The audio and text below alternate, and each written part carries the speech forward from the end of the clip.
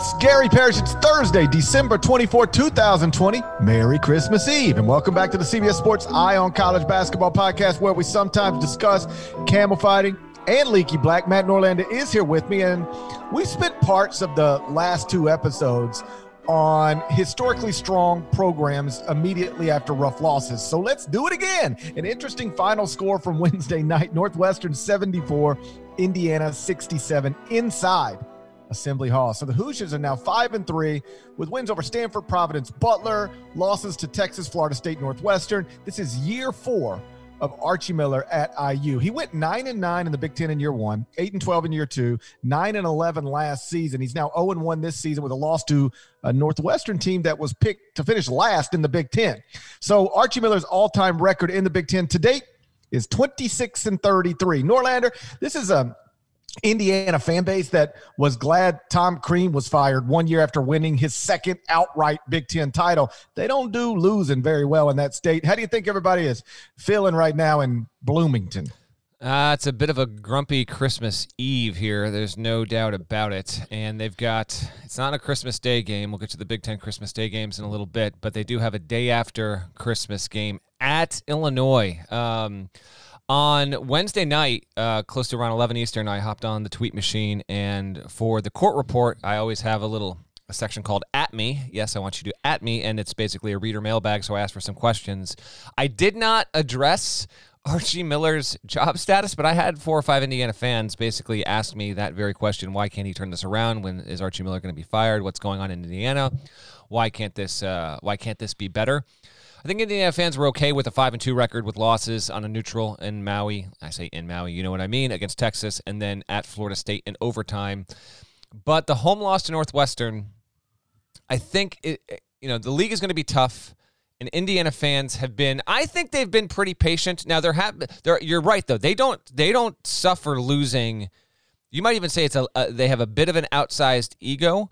I was surprised in the offseason when I did my rankings of the best programs in college basketball history. Like historically now, I took a look at a whole bunch of different statistics and stuff. And Louisville is a better all-time program at this point than Indiana. And we think of the Blue Bloods as we think of the Blue Bloods as 6 of them: Kansas, Kentucky, Carolina, Duke, Mick Cronin's UCLA team, and Indiana as the 6. But Louisville has elevated itself ahead of Indiana. Now, Indiana's really right there, and then I think you can kind of draw a line and say that there are 7 of them, but its stature has certainly dropped. Like, if we were to go back 25 years, Indiana would be in that top 4 probably. It's not that anymore. It's really at number 7 right now, and they demand a lot. They command a lot of their head coaches, and Archie Miller did a tremendous job at Dayton, and they probably would have made the tournament last season, but they didn't have a tournament last season. So he still technically has not made an NCAA tournament. They were a bubble team. So it was a tough call. Who knows? Now at 5-3, going against Illinois on the road, credit to Northwestern, 2-0 for the first time in Big Ten play in 15 seasons. And if anything, I don't know, maybe Michigan State's loss at Northwestern doesn't look as bad because it won in Indiana, and maybe Indiana's home loss to Northwestern doesn't look as bad because it beat Michigan State. One of those kind of deals, Parrish. But they should be better than, I think, 5-3. This will be canceled out if they can win at Illinois, but that is a tall task. The bright spot so far to this point, even though he was outplayed a bit on Wednesday night, Trace Jackson Davis has been wonderful, but Northwestern was really, really good on Wednesday, and between Miller Kopp, Pete Nance, Chase Audige, they did a number on him, and they took advantage of the fact that Indiana couldn't have fans in the stands. So you actually have fans of the program that is just below Louisville historically, according to you, that are wondering, is this it for Archie Miller? That surprises me because despite what I said at the top, I was just framing the conversation. I don't think Indiana should be looking to make a coaching change, although I am surprised that this isn't going better. Yeah, I'm surprised it's not going better. But yes, Indiana fans are now at that point. They wanted the team to be better last season than a 20-12 record when the season was halted. They thought that their team should have been much more comfortably in the tournament. And when Tom Crean leaves, you bring in Archie. He was as good as he was at Dayton. Tom Crean, by the way, the year before he left, They were a 5 seed. They made the Sweet 16, made the tournament the year before that. They didn't have as much overall success as they wanted under Tom Crean, but he did make 4 NCAA tournaments and took a program that was, fairly decimated for rules infractions that don't even exist anymore when Kelvin Sampson was there. The point is, they thought that Archie Miller would be able to step in. All right, first year might be a little bumpy. Second year, 20 wins in the tournament. That didn't happen. 19 wins, they didn't make the tournament. Third year, which got canceled, they won 20 games, and then we didn't have a tournament to get to. So I think they're just itchy. Archie Miller's not on the hot seat. He's not losing his job this season. That's simply Fantasyland stuff. It's not going to happen. I would argue that he probably wouldn't even be on the hot seat heading into next season if Indiana finishes in like the top 8 of the Big Ten. But yes, there is some consternation amongst the fan base. I can understand that. Problem is, it's not going to get easier for Indiana fans because of the league you're in. So you're going to get good wins, but you're going to take on a lot of losses here. And with a reduced non-conference schedule, I'll be intrigued to see where Indiana lands when we're talking on March 1, because we both thought Indiana was like a top 30 quality kind of team. That can be the case, and you're still like the 6th best team in the Big Ten or the 7th best team in the Big Ten. So it's going to be an interesting couple of months here for Hoosiers fans. Yeah, and when you contrast it with how well it went at Dayton, that's another somewhat surprising thing. Now, Indiana job's clearly better than the Dayton job. That's why Archie's coaching Indiana right now as opposed to Dayton. But, if you've got Dayton rocking and rolling, there's only so many schools, programs in the A-10 that can mess with you. In the Big Ten, there's a long list of schools that can mess with you, and that has been the case, through certainly the first 3 years that Arch has been there. In year 3 at Dayton, he went to the Elite 8. Year 4, another NCAA tournament appearance. Year 5, another NCAA tournament appearance. Year 6, another NCAA tournament appearance. And then that's when he bounced to Indiana. In year 3 at Indiana, 9-11 in the Big Ten. In year 4, just lost to Northwestern. But you're exactly right. What happened Sunday night to Michigan State was like, oh my God, that's an embarrassment. What if Northwestern is just kind of good? They certainly are better than what anybody anticipated heading into the preseason. So it is possible, I guess my point is, that this loss won't look as bad as it seems right now, 6 weeks from now. But what it is right now is a loss that drops you to 0-1 in the Big Ten, and it's a loss against the team that was picked to finish last in the Big Ten, and it's a loss at home to that team. What's interesting is that, let's just play pretend for a second, maybe this ends up being a not great year at Indiana. You look at the roster, there's only one senior on it. He could bring back everybody except Al Durham. Now, I guess everybody in the country could bring back everybody given the way the NCAA is not counting this year as a eligibility year, but you get my point. There's no obvious first round pick on the Indiana roster. Nobody has to leave because they're projected to go in the top 10 and you just can't pass that up. So it could be that the first 4 seasons of Archie Miller aren't great, and then you bring back this whole team for most of this team, and then you break through in year 5. We'll see. But it is wild. I can remember right after Arch was hired, I was on an Indiana podcast, and I'm rarely stumped by a question. It's my job to answer questions publicly. And so you either know exactly what you're going to say or you fake it, but you're rarely stumped. And I remember being on this podcast and I was asked, if Archie isn't successful at Indiana, what would be the reason? And I was genuinely stumped. And I actually said some version of, you know what? I've never even thought about that because I can't imagine him not working at Indiana. So to go from that to this conversation, again, surprising. Doesn't mean I'm going to put him on any hot seat list. It doesn't mean if I were running Indiana, I would make a coaching change. It doesn't mean that I don't think this season can go well and that next season can't be amazing for all the reasons already stated. It's just, in the simplest of terms, I'm a little surprised that it hasn't gone more smoothly because I expected this to go really, really well. And it still might, but it's not going really, really well so far. I think even Archie would tell you that. So on Wednesday night, there was a handful of interesting games. Ohio State beat Rutgers. Creighton handled Xavier, gave the Musketeers their first loss. Illinois scored 98 in a win at Penn State. Villanova bombed Marquette. We're going to get into some of that next, but first. Robert Half research indicates 9 out of 10 hiring managers are having difficulty hiring. If you have open roles, chances are you're feeling this too. That's why you need Robert Half. Our specialized recruiting professionals engage with our proprietary AI to connect businesses of all sizes with highly skilled talent in finance and accounting, technology, marketing and creative, legal, and administrative and customer support. At Robert Half, we know talent. Visit roberthalf.com today. Selling a little or a lot?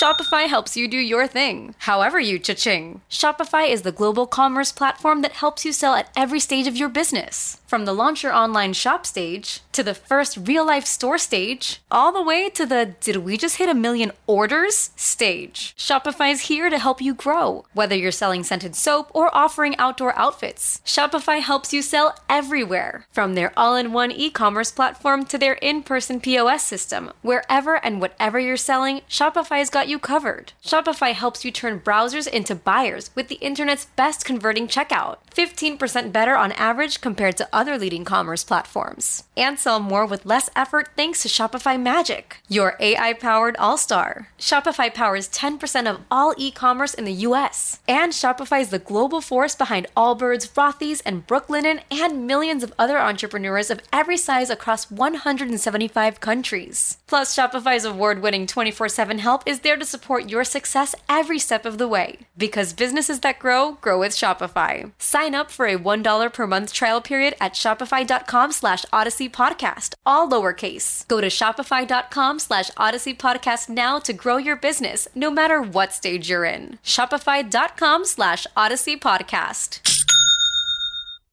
So on Wednesday night, there was a handful of interesting games. Ohio State beat Rutgers. Creighton gave Xavier its first loss of the season. Illinois nearly scored 100 in a win at Penn State. Villanova made 13 threes at Marquette.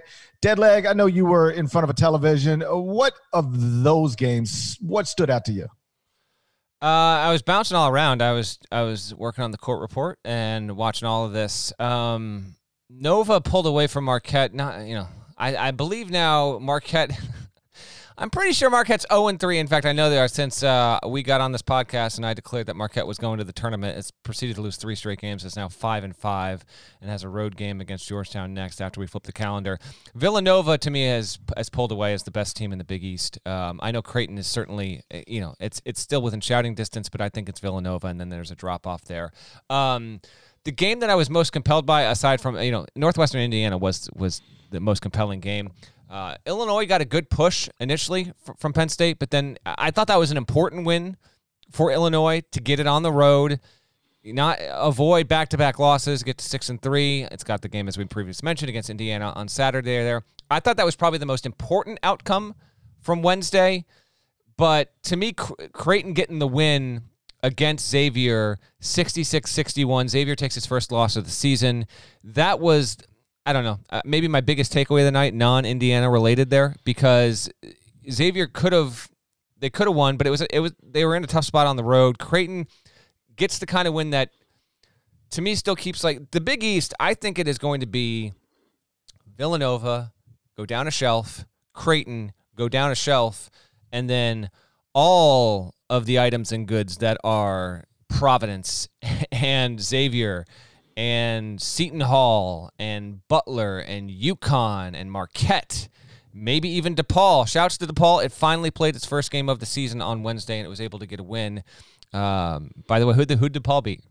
Trivia time. Who did DePaul beat? I have no idea. They beat the Leathernecks. They beat the Leathernecks? They beat the Leathernecks. DePaul played the Leathernecks? They and played the Leathernecks. It wasn't even on my radar. I don't get caught up in all the inside, like, super cool college basketball DePaul stuff. Like, I don't get involved in that. I don't find it that interesting.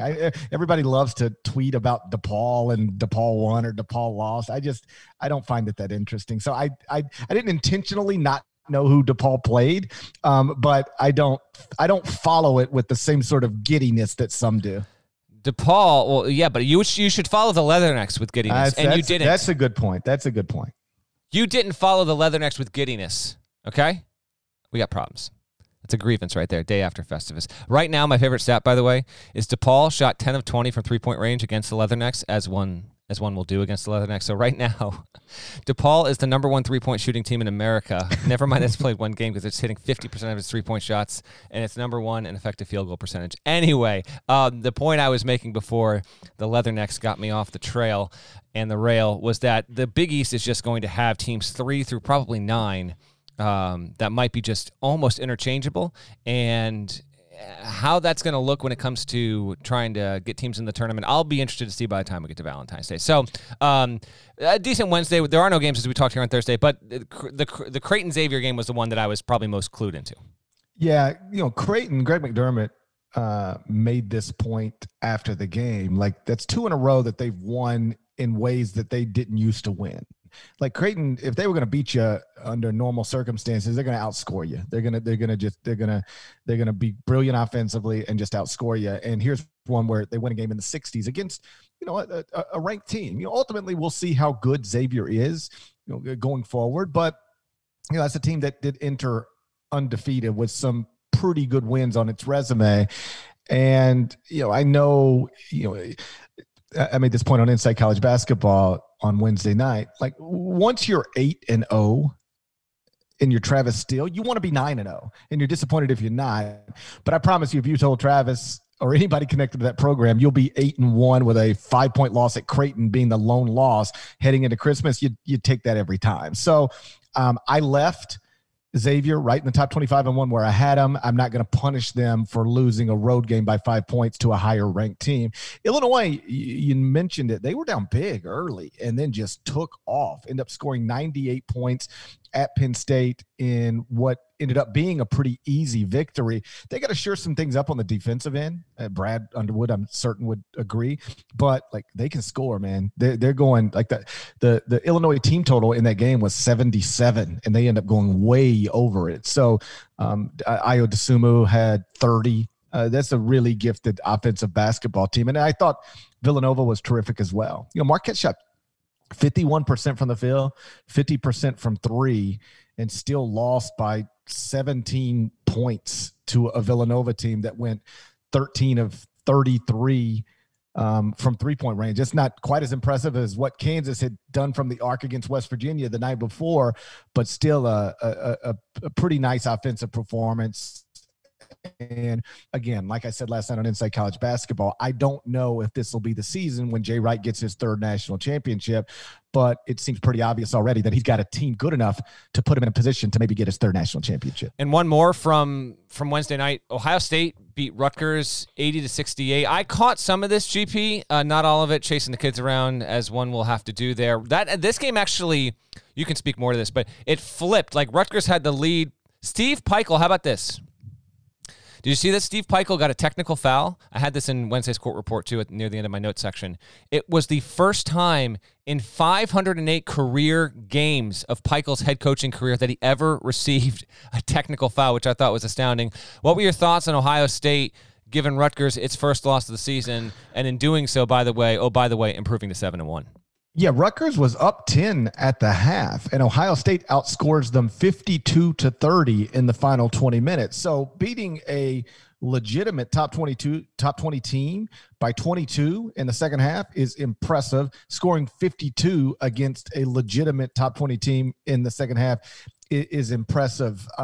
Like when I like you, I was bouncing around. It was supposed to be a triple header on CBS Sports Network, ended up being a double header on CBS Sports Network. So we had to fill the time with an Inside College Basketball. I was bouncing from my desk into a studio on television, so on and so forth.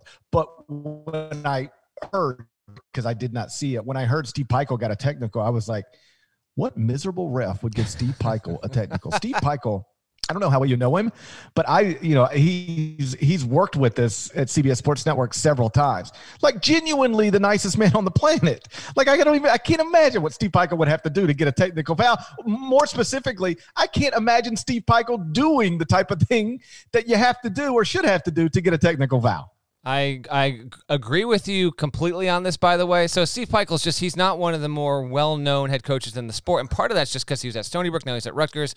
He's making Rutgers relevant for the first time in decades. So for those that don't really know him, he is considered by coaches, he's of that Fran Dunphy vintage where coaches in the profession just regard him as one of the most, generous, kind-hearted, gentle souls in college basketball. So the idea that Pikiell would get his first tee, decades into his career, and it would happen, while he's masked up and all this stuff, I thought was certainly interesting. And yes, I don't know the official that doled that out, by the way, but yeah, a bit of a Grinch, I got to say. Real quick on Ohio State. So they get that win, improved to 7-1, 6-0 with EJ Liddell in the lineup. He was away from the team with what Ohio State described as a non-COVID illness for a couple of games, and that played a role in them losing 67-60 at Purdue. Bounce back from that. Liddell's back in the lineup. They beat UCLA and the greatest coach in UCLA history, Mick Cronin. Then they back that up with a win over Rutgers. My point being this: Ohio State been sort of quiet this season in terms of, I don't know how much time we've spent talking about them here on the Eye on College Basketball Podcast, but they are 7-1 with victories over Notre Dame, UCLA, Rutgers, 6-0 with Liddell in the lineup. Chris Holtmann has coached in the past 5 NCAA tournaments, 2 different schools. Seems pretty clear he's going to be coaching in a 6th straight NCAA tournament come March. All right, we've got games to get to, GP, but before we do the Final Four and 1, 2 questions for you. Mm-hmm. First of all, we are recording this on a Thursday. There is a huge Christmas Day game. So my first question is this, because if this is not in your list, I'm making you do it. It's not a Friday podcast for a Friday game. You got Wisconsin and Michigan State in your 4? Of course I do. I will bend my rules. My general rule is I don't pick Friday games. But if we're recording on Thursday and the listeners have a full 24 hours before tip-off, I feel like that what I'm always trying to avoid is somebody gets to this day of and it already feels old. I hear you. So on Friday, I'd rather not spend time previewing Friday games because somebody might not be listening to it and the game's already happened. So but this is a Thursday podcast because tomorrow's Christmas. And as much as I love you, I don't think I can get away with recording a podcast on Christmas. So We're recording on Thursday. I'm happy to pick Friday games. In fact, I've got, I believe, 2 Friday games look at you. Ready to go. Okay, before we do this, here's my question. Just a general quick discussion topic, okay, about the Friday games. So the only games that are happening on Christmas, which, by the way, is not new. We just normally never really pay attention because the tournament out in Hawaii is normally the Christmas Day games, and they just get buried. But college basketball on Christmas is not a new thing. It's just different this year because the Big Ten specifically scheduled for Christmas. I actually called around, and people connected to at least 4 of the teams that are playing on Christmas said that the players were extremely anxious and eager and wanting to play on Christmas because... why would you think they'd be eager to play on Christmas, GP? When I tell you that, what's the first thing that would come to mind as to why they'd want to play on Christmas? I don't think this is the right answer, but it is the first thing that came to mind. College players want to do everything NBA players do, and Bingo. it seems to be like an accomplishment. Like, yeah, we got picked to play on Christmas, so playing on Christmas means a big thing. Is like a big thing in the NBA. So I could see college players translating into it's a big thing for us. Is that right? You are 100% correct. So all of these 18, 19, 20, 21-year-olds, they've obviously grown up with, ABC and ESPN broadcasting Christmas Day games starting at noon and going into the night, and it's the best teams. If you're playing on Christmas, it means you're a really good player on a really good team that's relevant, except, of course, if you're the Knicks, who for decades had the freaking 12 o'clock game for no good reason. The problem, of course, and I'm not here to ruin anybody's dreams, but all this means is that people will be watching LeBron James while you're playing on Christmas. Correct. But this is how they are approaching it. So good for them. They want to be doing this. And the league went to the players and they said, "Oh, if we're going to be around anyway and we can play on Christmas, that's a pretty cool, awesome thing." I grew up watching basketball, dreaming I would get to play on Christmas Day. Now they get to do it with their college teams. So that's kind of a cool thing. But my question for you before we get to picking the games is this. So Wisconsin, Michigan State's a 12:30 tip on Christmas. That is a wonderful, wonderful game. I don't know if I'm going to be into it at that hour. Kids doing the presents, this is not part of my I don't have muscle memory for this. This is not in my body clock to have some must-watch college hoops games that early in the day on Christmas there. Are you with me in that this is going to feel like just a little bit weird? Like, I'll turn it on eventually and get into it, but I'm just not accustomed to it being Christmas Day.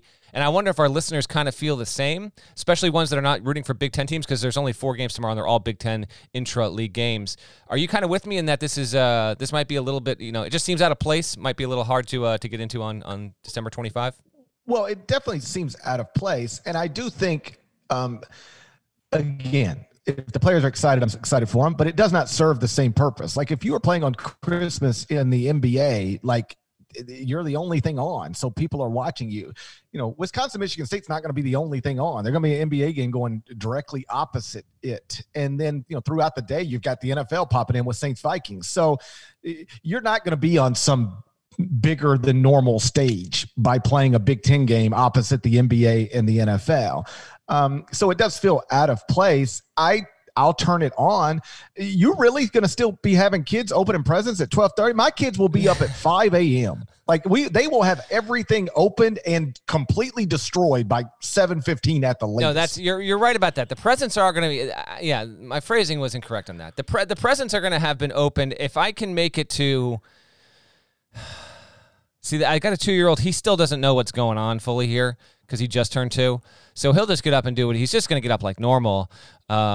My 5-year-old, of course, he knows the deal. If I can make it to 7:15, that's going to be a win. I think my wife will allow me to make it to 7:15. I know that much because she is just absolutely an amazing human being. So, but yeah, the presents are going to be, it's going to be a wrap by 9, by 8:30. Who am I kidding? But then they want to play with the toys. I might have to build something, and you're just in that mode. Like, you want to be just sitting around playing some Christmas music, relaxing. And but yes, the presents will be long done, because in a normal year we would have probably my parents come over, but that's not going to happen this year with COVID. And so yeah, we'll just we'll make the most of it. Yeah, like in a normal year, we would go to my mother-in-law's tonight, and then we would go to my father's tomorrow, and then my mother's tomorrow late afternoon. And so now we're not doing any of that. And so we'll just be here. So what else am I going to do besides watch Michigan State, Wisconsin? Of course, watch the NBA probably. But I'll have it on. But I do not think it serves the same purpose for the Big Ten that it serves for the NBA. Like, one of the reasons the NBA wanted to start on December 22nd is because it was financially impactful to have the Christmas Day. What are 5 games in a row? What is that called? Doubleheader, tripleheader, quadruple quintuple header? Quintuplet? Quintuple header. A quintuple header. The NBA Christmas Day quintuple header is a very valuable thing. I don't know that it resonates quite the same way in college basketball, if only because the NBA already owns that day. Yeah, and the last piece of context before we finally get to picking games here. This was done by the Big Ten. The Big Ten wasn't the only league that looked at this, by the way, but it's the only league that committed to it. There were a couple other multi-bid leagues that looked into maybe getting games on Christmas Day. The Big Ten originally did this because when it was building its schedule, there was a curiosity if the NBA was going to come back in time for this, but a lot of people thought the NBA wouldn't come back until January. But then once the NBA kind of laid out to its players union, here's how much money the NBA collectively stands to lose if we don't start until January and we don't get in December with our inventory. They came to an agreement, and so the season has obviously started as of December 22nd. So for a short window there, the Big Ten actually was doing this also because it thought it could be the only basketball played on Christmas Day. That's now not the case. It will obviously be massively dwarfed by the NBA, as it should. But this is a College Hoops podcast, and these are good College Hoops games. Let's get rolling with the Final Four and 1. GP, what do you want to start with? First, I'd like to know our updated records. Oh, well, first of all, I updated it on the Sunday podcast, but if you need me to remind everyone, we are both 6-3. We pick 5 games each week, but we lost the Texas-Baylor game. So we are going to have probably just an uneven, not divisible by 5 number at the end of this. So we've each picked 9 games that have been played, and we are each 6-3 through 2 weeks. How is it possible I can have a winning record on a podcast and a losing record in real life? Is that an existential question, or I don't know what you're referring to there? So I just sit around sometimes with my friends who gamble on sports, and we just wonder, how are we always wrong? Do you want to take the points or lay the points? Do you want to go over or under? How are you always wrong? It doesn't make any sense. That is gambling, which is my reminder. This is for purely just entertainment purposes. Bank on us being wrong. We're 6-3 right now, each of us, and those good times probably will not continue to roll. You know, I do these ads on radio for some of the online gambling sites because it is now legal in the state of Tennessee. And at the end, it's always, you got to do the disclaimers. It must be 21 and in physically in the state of Tennessee. And then the last thing is always, and if you or someone you know has a gambling problem and wants help, please call 1-800 blah, blah, blah, blah, blah. And I'm like, first off, yes, I know people who have a gambling problem, but the people I know who have gambling problems, they don't want help. They want a live line. They want a halftime line. They don't want help. They want one more game. So yeah, do with these whatever you want. Doesn't matter to me. Final 4-1, game 1, Friday, 12:30 Eastern, number 9 Wisconsin at number 12 Michigan State inside the Drew Neitzel Center. You can watch it on Fox. Wisconsin is -1.5. Wisconsin is damn good. Michigan State's coming off a rough loss. Michigan State's 27th at KenPom right now. Wisconsin is 4th. The third best defense per KenPom to this point are these Badgers. I'm going to take Michigan State. I still think that Michigan State's going to be a top 4 team in the Big Ten. I'm not going to take too much off that loss at Northwestern. If anything, maybe Izzo really just gets his guys in line there in time for this game. Yeah, Wisconsin being favored, according to KenPom, on the road in this spot. I don't see how I can't take Michigan State, although it is a weird Christmas Day game. Maybe that adds a certain element of uncertainty there. But give me Sparty. Michigan State let Northwestern shoot 53% from the field on Sunday, which is obviously not a normal thing. It's why Tom called it one of his more inept performances, as a head coach, which I believe is year 26 right now. Michigan State's 49th in adjusted defensive efficiency. Trivia time. Oh, boy. When's the last time the Spartans finished outside of the top 40 in adjusted defensive efficiency? Oh, boy. Half of this feels like a trick question, like it's never happened in the KenPom era, but I'm going to say it actually has, and my blind guess is going to be 2003. 2006 is the correct answer. They finished outside of the top 40. The team went 8-8 in the Big Ten, got a 6th seed in the NCAA tournament, lost to, you wrote 15,000 words about George this Mason, team. of course. Lost to George Mason in the first round of that tournament. Drew Neitzel, by the way, was a sophomore on that team. As for this weekend, Christmas Day, Joey Hauser is expected to play. He left the Northwestern game with a knee injury. He is, far as I'm told, good to go. So we'll see how effective he is. But Wisconsin's on a 4-game winning streak now. Lone loss is can't box out on a free throw buzzer loss against Marquette. Like you said, 3rd in defensive efficiency, 12th in offensive efficiency. I'll take the Badgers on the road. I got real questions about this Michigan State team right now. Yeah, all right. I like a little disagreement here. All right, I'm guessing game 2 is another Big Ten game Christmas Day? Game 2, Friday, 8 o'clock Eastern. Number 4, Iowa at Minnesota inside Chris Humphreys Arena. Iowa is -5.5. You can watch it on the Big Ten Network. Yeah, I'm going to take Iowa here.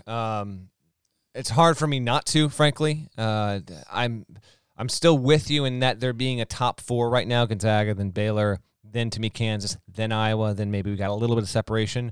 So after, Iowa won by 15 relatively easily on Tuesday against Purdue.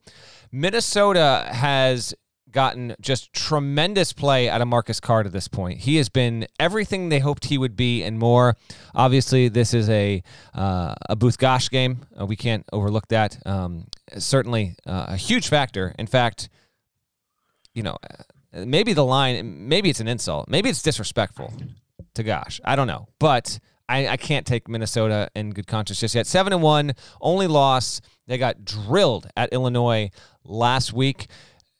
There hasn't really been a big challenge aside from St. Louis this past Sunday, and it was a good win. St. Louis is a good team, but I'm going to take Iowa to win, and I think I'm going to take Iowa to win with some comfort here, so close to double digits for me. I almost named the arena Bach Arena. He's still active there, so it might be like a Hall of Fame situation. So I think you made the right call there. No, Chris Humphrey is a good call there. There's an alternate universe where I say Friday, 8 Eastern, number 4 Iowa at Minnesota inside Bogog Arena. But I went with Chris Humphries because he is, you might not know this, Chris Humphries is the only ex-Gopher to ever marry a Kardashian. I was aware of that, actually. Yes. Minnesota, they handled our Billikens pretty easily on Sunday night, so that was rough to see. Marcus Carr leading assist man in the Big Ten, second leading scorer behind only Luka Garza. Garza's at 28.4 points, 9.1 rebounds, 68% from the field, 59% from three right now. I, like you, will take Iowa on the road. I think they'll just outscore them.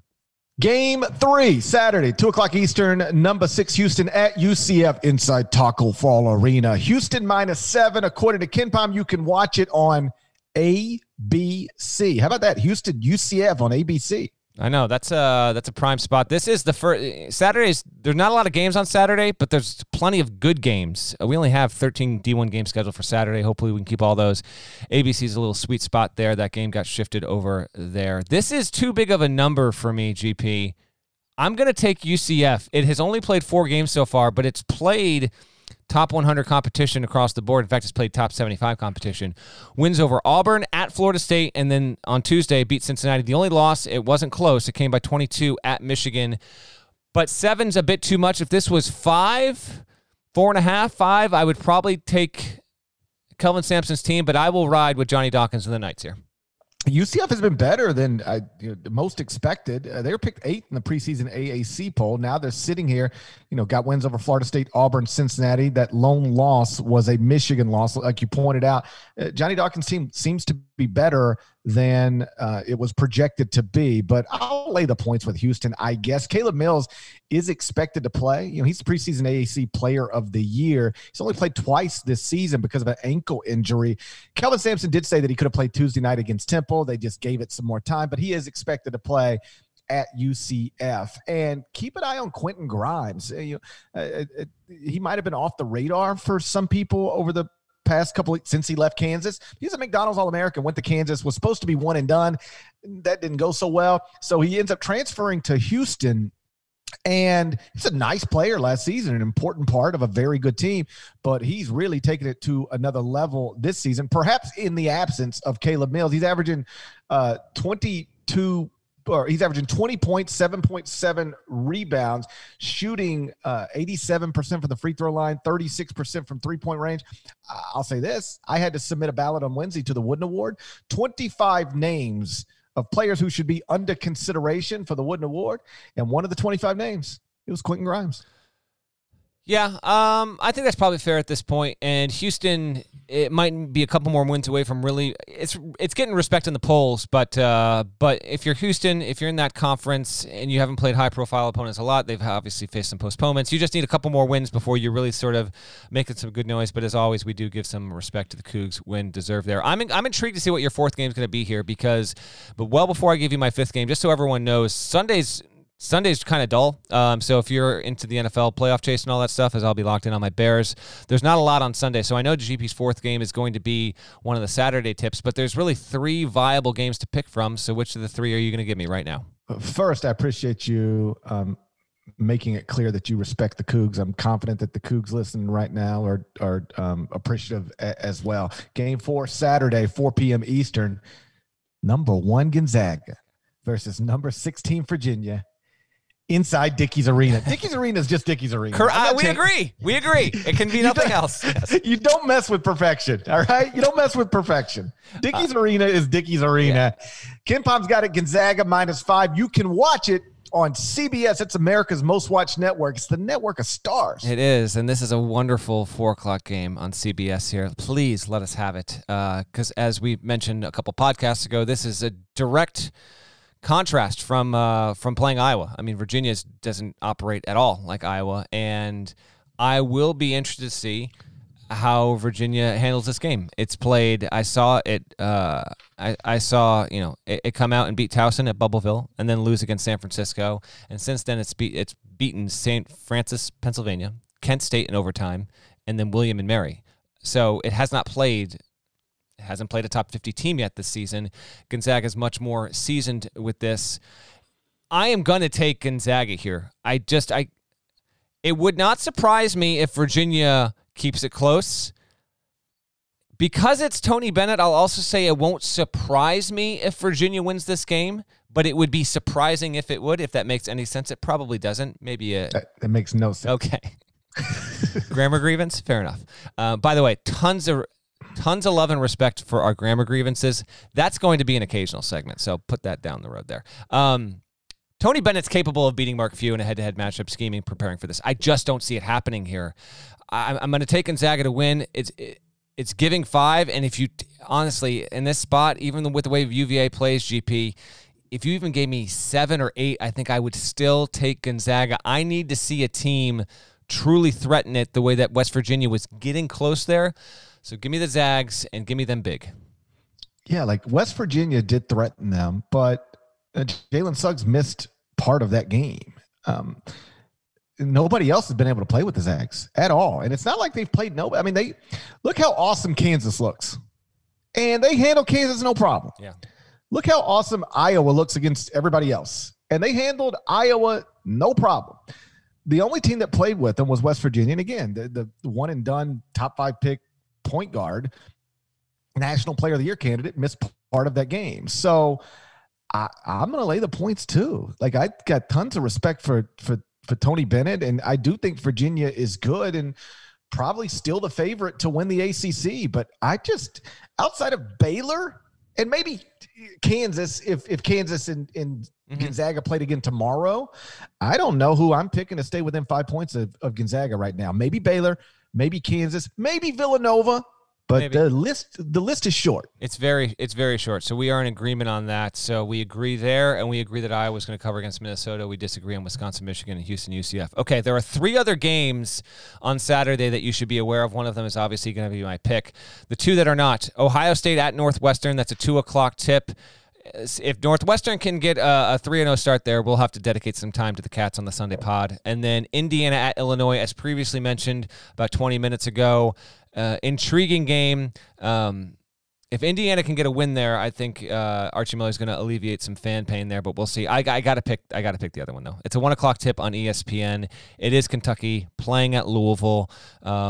Regrettably, just because of all the Christmas stuff, I'll have this for Sunday. I don't have the Chris Mack "Are You a Chicken" soundbite set up. I love the "Are You a Chicken." I don't have that set up for this one, and I'm not going to have time to do it in post. I got Christmas Eve stuff to do here today, but this is the "Are You a Chicken" game here.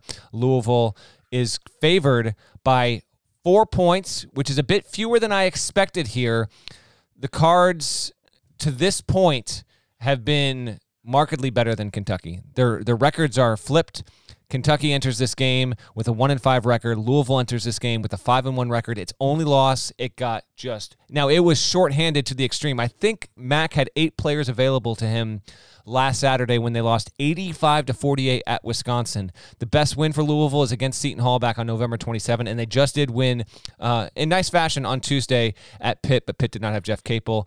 I don't have any reason not to take Louisville here. Home court, the line is only 4. Maybe it's a wild card situation in terms of what kind of Kentucky team we see, and that I think that's certainly there, particularly with this rivalry pair. So I'm intrigued to hear what you're going to say about this. But I'm gonna stick with the pick that I gave to a local reporter. I'm sure he hit you up too. My prediction for this game to him was 73-67 Louisville. That means the Cards cover. Here's what's wild. Is that as I was prepping last night, this game wasn't even on my radar. I totally forgot about it because if I'm only picking 4 games, I'm typically scrolling through a top 25 scoreboard, and Kentucky's not in the top 25 and Louisville's not in the top 25. Yep. I didn't even consider Kentucky-Louisville, which is wild. I bet you this, the actual line, because the game's several days away, 2 days away. We're basing the point spread off of the KenPom projection. I bet you the actual point spread's bigger than Louisville -4. I agree with something closer to Louisville -5.5, -6. Louisville's computer numbers got really twisted up and distorted because of that loss at Wisconsin. But as you point out, ain't no players. I mean, you shouldn't lose that badly to anybody except for maybe Gonzaga. But that wasn't Louisville that played at Wisconsin, and they are healthier now. And I've seen nothing this season makes me think that Louisville doesn't handle this rather easily. Like John Calipari's going to look back and wish he would have just allowed Chris Mack to delay this game until next season, I would assume. Like, he had a chance. He had it out. I don't think John knew that his team was going to struggle to this extent. But he named captains. I saw that on Twitter this morning. John Calipari has now established some captains at Kentucky, so that should fix that.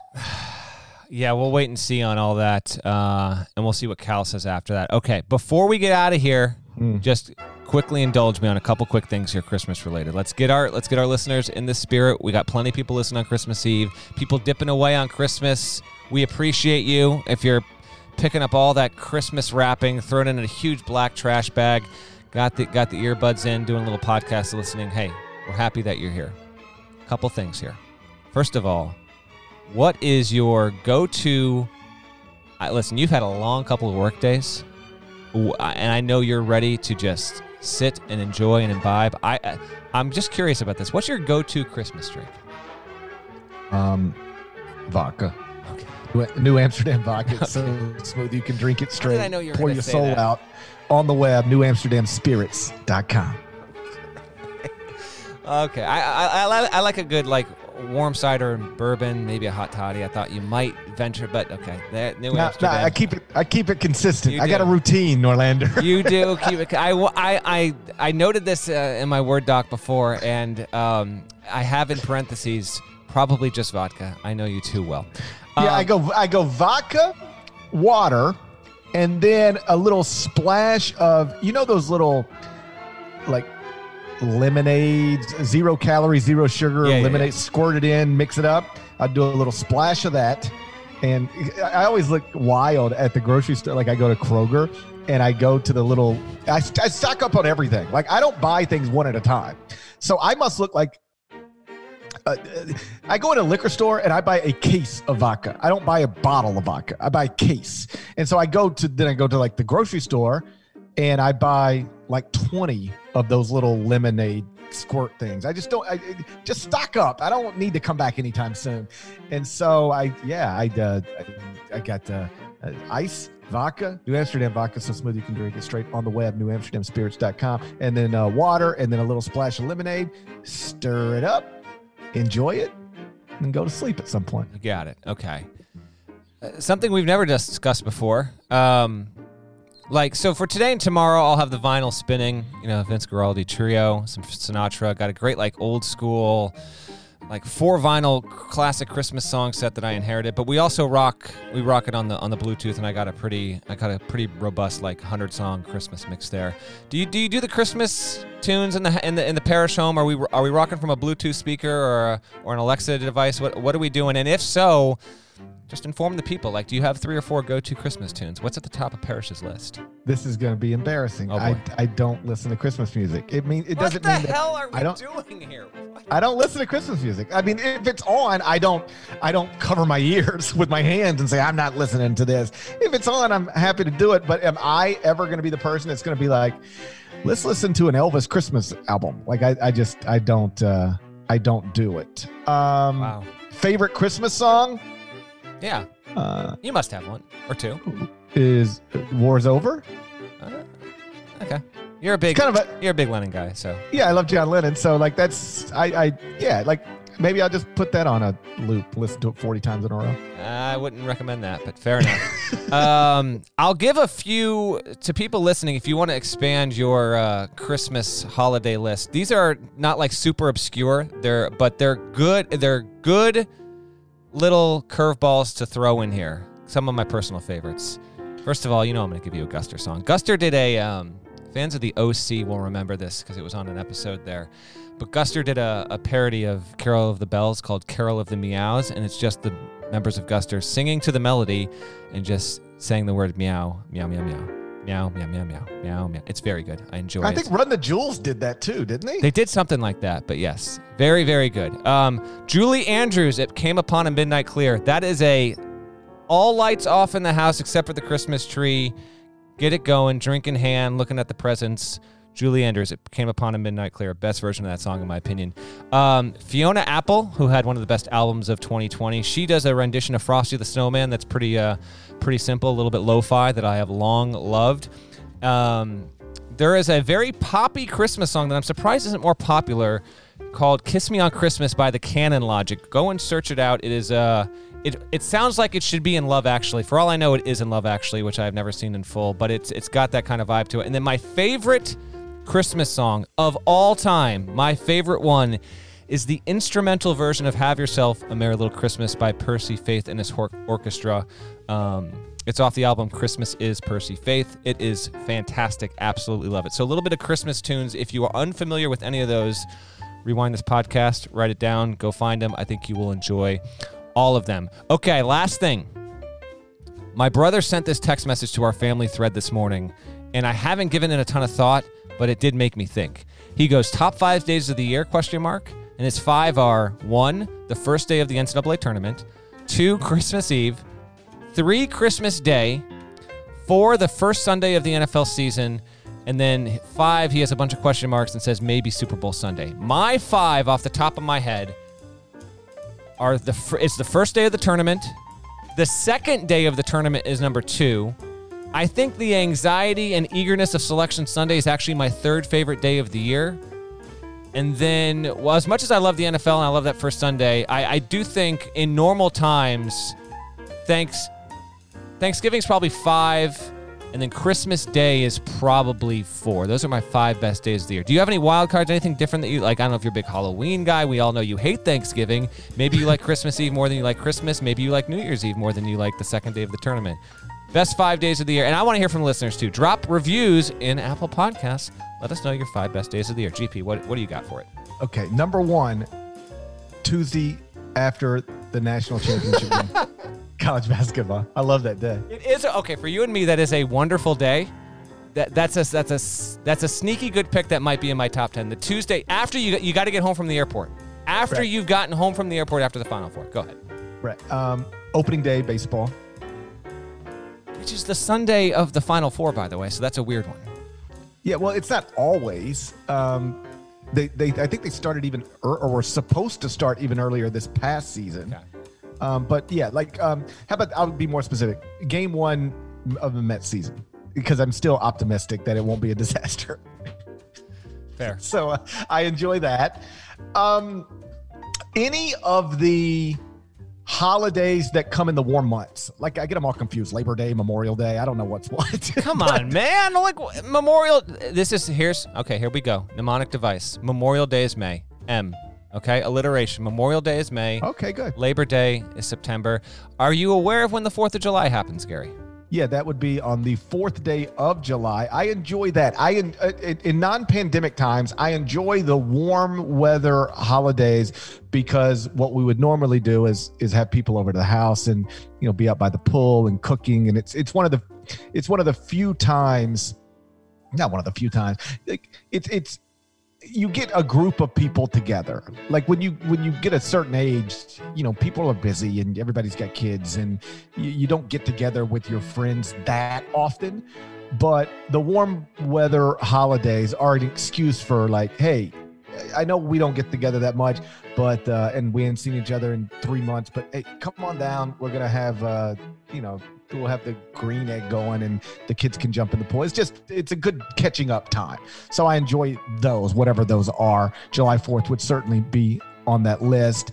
I do enjoy Christmas Eve. Not right now, right. Not in this moment, right. But I've got maybe 2-3 more things to do today, and then I don't have to do anything else. And I know this might sound weird, but I don't have the type of jobs where I rarely can look myself in the mirror without being disgusted. I rarely can look myself in the mirror. Stop talking there. I rarely can look myself in the mirror and say, you know what? There's nothing I need to do right now that's work related. Like I rate 26 teams every morning. I've always got a radio. I got a radio show, 12 months a year. And so when you get in this part of and even if I don't have even on a Saturday where you might go, okay, everything's done for the day, I've still got a podcast to prepare for on Sunday night, a radio show to prepare for on Monday. I'm always doing something that feels work related. And Christmas Eve is like, once I get through with the stuff I got to do today, I can genuinely, because I'm not doing radio next week, I can genuinely say, you know what, there's nothing I really need to do right now. And I don't enjoy that feeling that often. I don't enjoy the feeling of there's really nothing I need to be doing right now other than relaxing or focusing on the kids or the wife or whatever. And so I like Christmas Eve only because it is one of the days that gives me that feeling. New Amsterdam in your future, right? You're damn right. Yeah. The problem is I got to do HQ at like 5:45 tonight. So I'm not irresponsible. So I can't pour a drink until after HQ, but how about I'll pour the drink before HQ and I'll just have it sitting there, and I'll go talk to Tommy Tran about Wisconsin basketball, and then it'll be ready to go as soon as I get done, and then I'll start failing miserably at putting presents together, because that is not one of my I'm not good at that. Yeah. I cannot. I'm terrible. Can you do it? I'm a disaster. No, but I've given up caring. Like, I'm just like, this thing's gonna get wrapped one way or another. I'm just gonna fight through it. Just plow ahead, head down, get it done. I can't put things I don't mean wrapping. I mean, I obviously can't do that. I mean, like, hey, Dad, look what Santa brought us. Can you put it together? Oh, it's just I can't. I'm sorry, boys. It's gonna be a rough scene. We won't be listening to Christmas music, and I won't be putting your Christmas toys together. You are a wonderful father. Yeah, I'm really, like, I think I'm good at some things, but I'm not good at a lot of the things that I should be good at. Like, I genuinely can't put anything together. It is when my wife needs something done, she doesn't even ask me anymore. And by something done, I mean something as simple as, we need to hang this picture on a wall. Like, she'll call her brother. Like, she doesn't even, it doesn't even enter her mind that maybe I can do this task around the house. Like, we got a toilet that's been running for 6 months. I have no idea what to do about it. My water bill's $450 a month. I don't know what to do. And I'm confident I can take 5 minutes on YouTube and figure it out, but I haven't done it yet. It's a mess. I am terrible at the stuff that so many other people are just naturally good at, or seem to be naturally good at. I'm terrible at all of those things. If something breaks in our house, it is broken until I hire somebody to fix it. There is no scenario. Like, sometimes I hear, somebody be like, you'll talk to somebody, they'll say, oh, hey, what'd you do this weekend? Well, our dishwasher went out, and I jumped on YouTube, and then I figured out and I fixed it. Like, that is impossible to me. Like, if you said the dishwasher is out and I'll give you $5,000 cash if you can fix it in the next hour, you're done. It's an impossible task. You're done. Like, no chance. No chance. No shot at that. Let's have a Merry Christmas, and to all the listeners, we appreciate you. Thank you. Parrish mentioned some on the previous one, but you guys did a wonderful job dropping a bunch of new reviews in, a couple questions in there. We'll get to those soon. Everyone, please have a Merry Christmas. I know there is the occasional listener out there that tends to listen with their kids. Just a reminder, Santa is still watching, and you want to be on your best behavior here, and hopefully Santa will bring you what you've asked for, and you get a wonderful, as we end here in what's been a wretched year, hopefully 2020 can be something positive there. So hope everyone is staying safe with loved ones. We appreciate it so much, and happy to have squeezed in a Christmas Eve episode for you. We will be back on Sunday night, as always, with plenty to talk about over the weekend. But until then, enjoy the tunes. Let me know your favorite Christmas tunes, by the way. I'm always up for that. I'm gonna be unlike Parrish. I play Christmas tunes until about New Year, and then it's done until mid-next December. That's all I got, GP. By the way, I got to, we have to, start leaving soon to meet up with my parents outside so they can give my children gifts before it starts raining in Connecticut, and we're already behind schedule. So, yeah, let's get out of here. Hey, you're the only one still rambling. Shouts to Devin Downey. Shouts to Chester, South Carolina. Shouts to Terry M.F. at Teagle. Legend. Shouts to Larnell. Thank you guys for listening once again to the Eye on College Basketball Podcast in the middle of the dumb, absolute, most idiotic pandemic of my lifetime. If you haven't subscribed, please go subscribe anywhere you subscribe to podcasts, including Apple Podcasts. We'd appreciate it. Thank you sincerely for listening. We're going to talk to you again on Sunday night. Have a Merry Christmas. Till Sunday. Take care.